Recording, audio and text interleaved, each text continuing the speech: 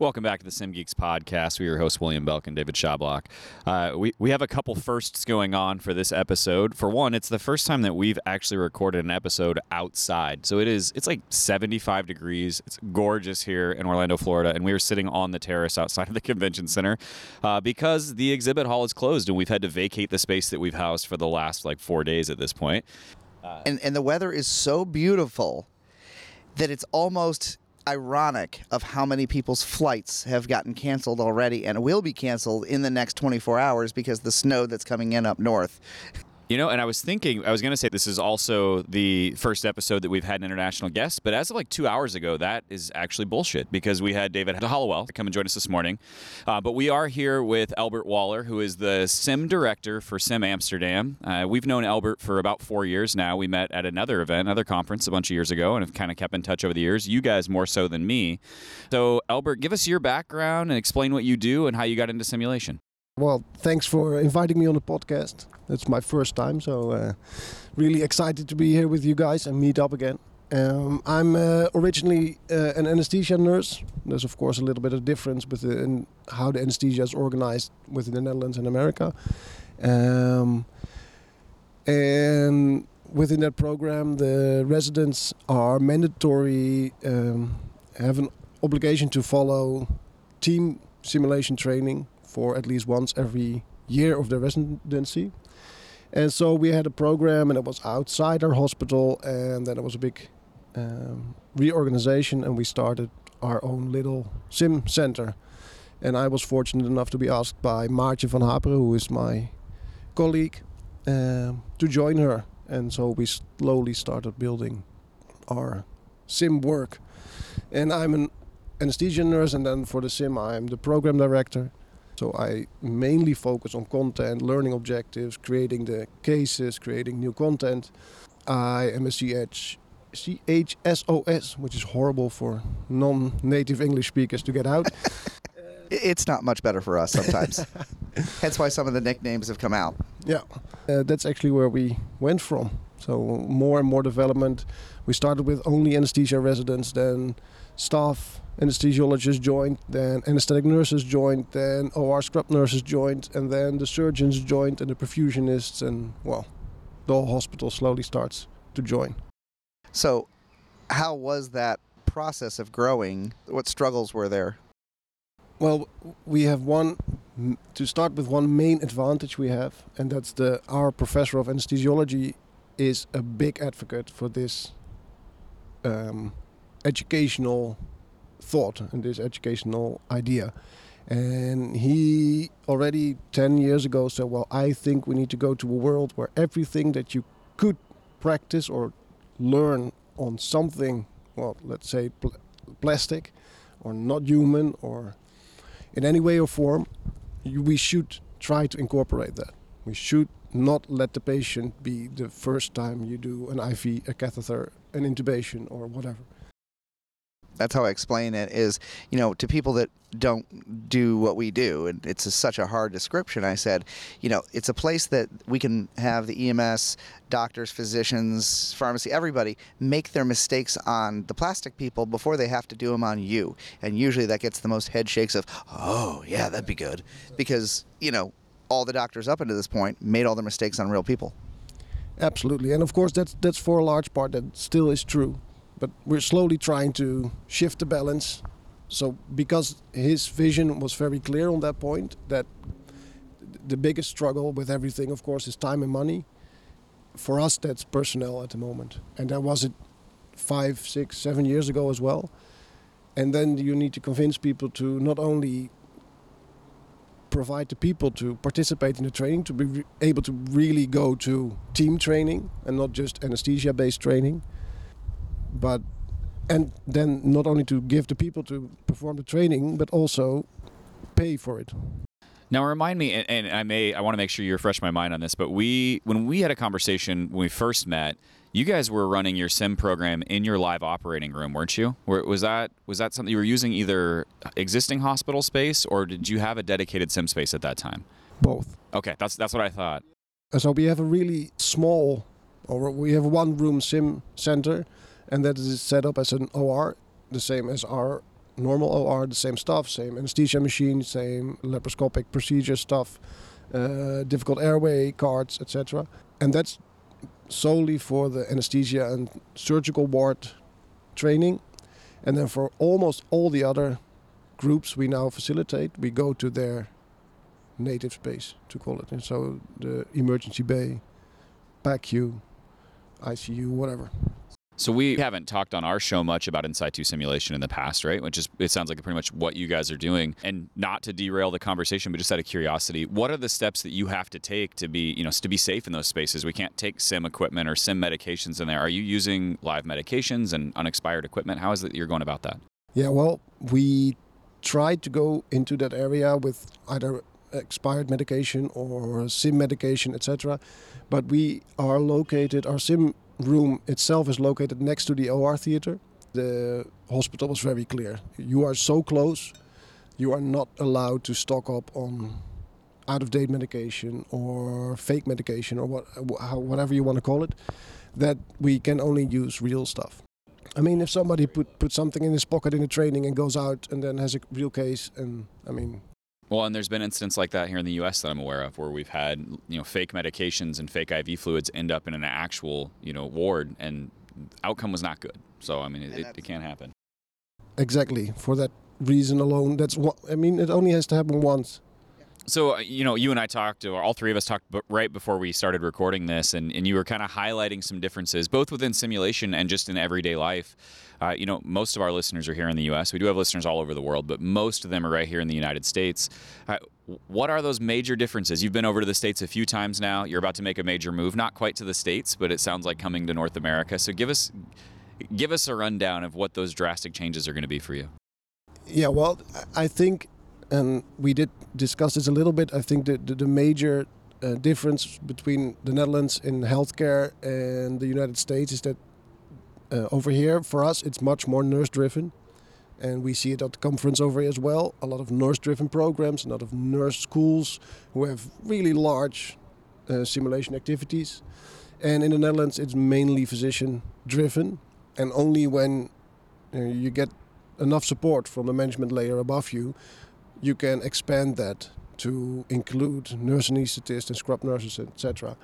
But I feel it's the other way around over here. And that there's much more nurse-driven programs, much more nurse-driven healthcare.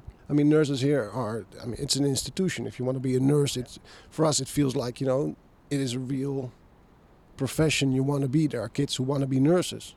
In the Netherlands, I think that's not so much. And you want to be a doctor. I think that will be one of the big changes for us, and we're moving to Toronto. So I'm really interested to see they have a sort of mixed version of healthcare as an organization side, as the anesthesia department is concerned. They have the NHS system from England. So I'm really interested to see, especially my wife, who will be working there as an anesthesiology fellow, to see how she will cope and find a change between our system, where you always have two people, an anesthesia nurse and an anesthesiologist per case, compared to this system. So, you and I have met and had a very, very good kinship over projects, building things, and all things sim nerdism and sim geekism, if you were. What are some of the projects you've built? Describe some of those, the catheterization, and just, I'll let you talk about that. Let's be clear. I mean, I've learned from you that there has to be one thing very clear for every build, and that needs to be the learning goal. Correct. The learning objective. Yep. Let's get that out of the way so we have that on podcast. It's your fault. I'm okay with this. Yeah, I thought you might be. That's what I've been trying to incorporate, and that's where the builds we have done come from. And the first one is a real simple one, and of course we sort of adjusted on what we could find on the internet, because we help each other. The community is really nice. We built an IV trainer, and especially for ultrasound, because there was just a practical wish from the anesthetic nurses to be trained in that, and then coming back to the how do you create large exposure without using a lot of patients. We needed a task trainer. I've been practicing with a few ones, and there are of course a few commercial ones, and they are very, very expensive. Yes. I mean, the Blue Phantom I think is $750 for us a piece. And then you can't aspirate, and you can't... I mean, it works with the ultrasound, but that's almost about it. It's for placement mainly. Yeah. The learning objective, if you were, is placement, and you needed some advanced things. Well, maybe not even that more advanced, but especially more cheap. Because $750 for, we have 70 anesthesia nurses. If you would want to train them all, and you poke those things a few times and they're done. So what we did, we got just normal food gelatin and mixed it up with fiber. Included some Amazon latex tubing, and I got some containers at a dollar store equivalent in the Netherlands, threaded the new latex veins through it, poured in the gel, and it was fine. It was ultrasoundable, we could flush, and even with 2 syringes just very easily create an artificial arterial and venous flow and pulse. So people could differentiate on the ultrasound. All right, this is the one I want. This is not the one I want. This one has a pulsatile flow. I'll go for the venous one.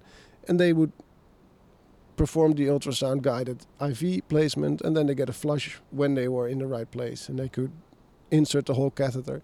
And the fun part is when you're done, you get the container, you put the gelatin back in, you put it in a microwave, and all the holes are gone, and you can use it again. Exactly. And I think we got to €5 $5 for one case. And you can actually expand that and do that. Absolutely. It fits into the budget so much better.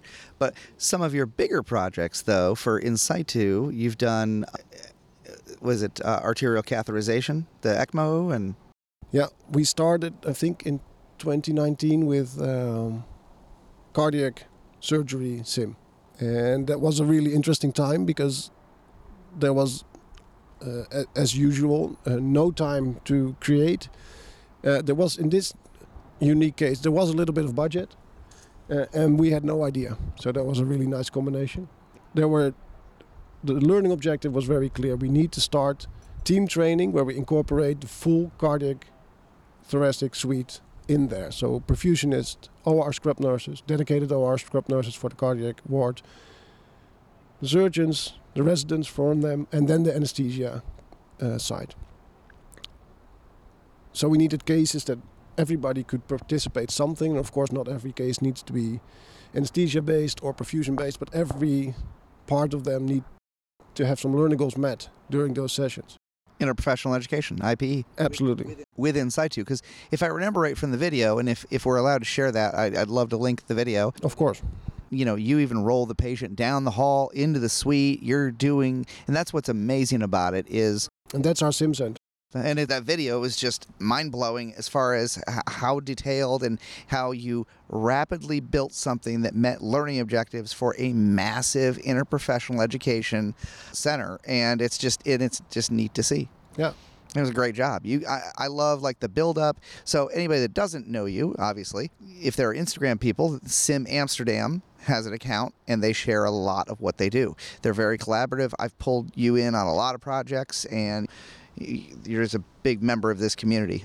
Yeah, I think I addressed this a little bit already. There's a big community, and if you don't know how to do something, there is somebody who will already has figured it out. So ask around. Well, and I think the big takeaway here is despite the drastic differences between where you're at and where you're working and where we're at and we're working, we all face similar challenges, right? Absolutely. I mean, you were just explaining how we have to get innovative because we don't necessarily have the budget to purchase all the solutions that are out there. That's no different from any sim center here or any sim center in other countries like Mexico or Nigeria or wherever else, right? There's all these locations and all of us face the same problems. We have a goal, we need to obtain it. We can't really afford the commercial solution at times, and maybe we can, but no matter what, we have budget constraints, and sometimes that forces us to get a bit creative. Yeah, and I think that actually is a really good thing. Yeah, absolutely. Because just going for the commercially available solution might not really fit your learning objectives, but it's the quick and dirty way to do it. If you have the money and the resources. I mean, of course, we've bought some stuff as well. Always. Yeah, exactly. You're going to budget for what you can, and then Yeah. sometimes we just have to create solutions otherwise. Absolutely. So that's and we did the first build in 2019, and now we're at version 3. I don't know anymore. What's your favorite material you've found in this journey of creating? Like, because did you have a tinkering background and a building background? Nope. No. So this is all new for your industry. And so, what is your favorite material that you got to play with? Oh, flex foam, by a mile. Yeah. I love the stuff. Yeah. So you're using a lot of Reynolds stuff. And so here's the thing. So you get Smooth on. Yep. What's the distributor called? Formx. Oh, you buy it from Formex. Got it. Yeah, I follow them. There's a shop in Amsterdam, so that's the easiest for us. That's great. Yeah. Here, our Formex is Reynolds Advanced Material, who is here. So their new clay is neat, but not for this time to talk. So talking about differences in simulation, what would you say that, other than physician-led and things like that, what are the things that you see here that they're just a difference there to here? Well, the first time we came over here, we thought about simulation as high-fidelity team training. That was our definition. And then we came over here, and then you walk on the expo floor, you attend sessions, and then you learn that the definition gets broader and broader and broader and broader. So you include standardized patients and task trainers and all those kind of areas we hadn't even discovered before, and that is something that is way bigger in America than in the Netherlands. We don't. I mean, nursing schools or anesthesia department. When I was being trained for an anesthetic nurse, no simulation. Not for an IV. We didn't even have an IV arm. You've been over here several times, and we talk about in the United States the cost of coming to a conference like this, the travel, which is exponentially more for you, but yet you still see the serious value in coming here to these events. Yes, and I think the value shifts. You start with the sessions and the expo hall, and you get overwhelmed. We have 3 colleagues with us for this trip who have never been, and they are, well, as we were probably the first time we came, overwhelmed with the vendors, with all the possibilities. You want all the new gadgets you see immediately. Tesla suit. I mean, we wanted the dog, we wanted everything we see on the floor, and I have to. I mean, it's not the fun part to discourage them for some of the ideas they get from the floor, but that's part of it. And now slowly it shifts to some more dedicated sessions, and let's be honest, these moments, not all on podcast, luckily, because I think then the rating would be more than explicit. But these are the moments I think for me are where the value lies. I fully agree. There's so much value out of everything, but to me, it's the networking, the interconnection, the meetings, and things like that. And we don't get to see you that often, so it's very important. Yeah, there's a significant number of people here who we see once a year, right? We communicate with throughout the year, but this is our one time we get to see them face to face. We get to do things like this. We get to sit down. And even then, there are more people here than I could possibly find time for in 2.5 days, 3 days. Like there are people that I haven't seen in a year that I've said hello to in passing, and we're just not going to have time to connect this week. It's going to happen. And it just gives us so much guilt when we've been recording on the show floor and people come by and they wait for a little while. And I'm like, I really want to talk to you, but I'm also doing this. And we hate to disappoint anybody, but we love when people come by and say hi. We've met people that I've only seen, names of on the internet, Mike Hilliard was one. And there's other people that I are just meeting for the first time here. Wonderful, amazing people. And how many times is this for you that you've come over? Well, I think we started here, and of course, for the people who don't know, the conference moves around and it has a set pattern. So we did the whole pattern. We started Orlando, LA, San Diego, San Antonio, and then COVID, and then we skipped one, and now we're here back. So I think it's 5 or 6 for us. Yeah, because you weren't in Los Angeles last year, were you? No, we skipped LA. That's right. That was still the height of a lot of a mess at the time. Yeah, we couldn't really make, it was very uncertain, of course.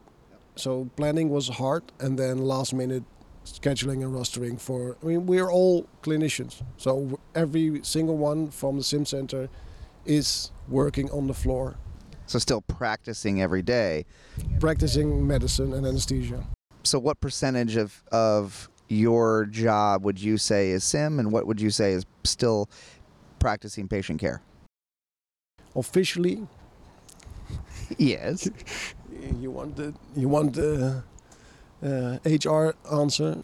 I think 25 or 50% of my time I'm sim, Okay. and the other 50, 75 I'm anesthesia. And those are the hours that are on a contract. Yep. And then there's the rest of the week. Right. So I don't think that's any different for anybody. No, we do. We tend to put a lot more in. Yeah, and I A think lot more in.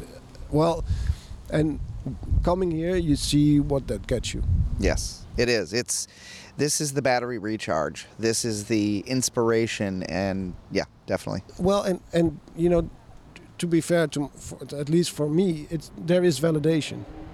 It is. It's not just nice to talk to everybody, but it's nice to see that there are shared values and that you create a mindset together worldwide. Someone's having fun driving Yeah, a couple of guys drag racing out here in front of the convention center. with loud, obnoxious mufflers. So that's one of the biggest perks for being here. Yeah, and I would agree with that. There's times where I come here and I feel like, oh my God, we have this problem and we're struggling from it. And then you get here and everyone else is saying the same thing. You're like, okay, well, we're not alone. Everyone else is dealing with this. And it's okay that we haven't found the correct solution yet, because no one else has either. And it's something else that we can work on. Yep. But yeah, it definitely, like you said, it's validating to come out and hear that the problems we have are the same problems you're having, I don't know, 12,000 miles away or whatever it is, right? And so there's a lot of communication that goes on in the week that we're here. There's a lot of sharing of ideas. There's also a lot of sharing of complaints and other issues. And so to see that we're all in the same boat is refreshing. I'm not crazy, am I? You have that conversation like, well, you're crazy, but on this topic, not so much. Yeah.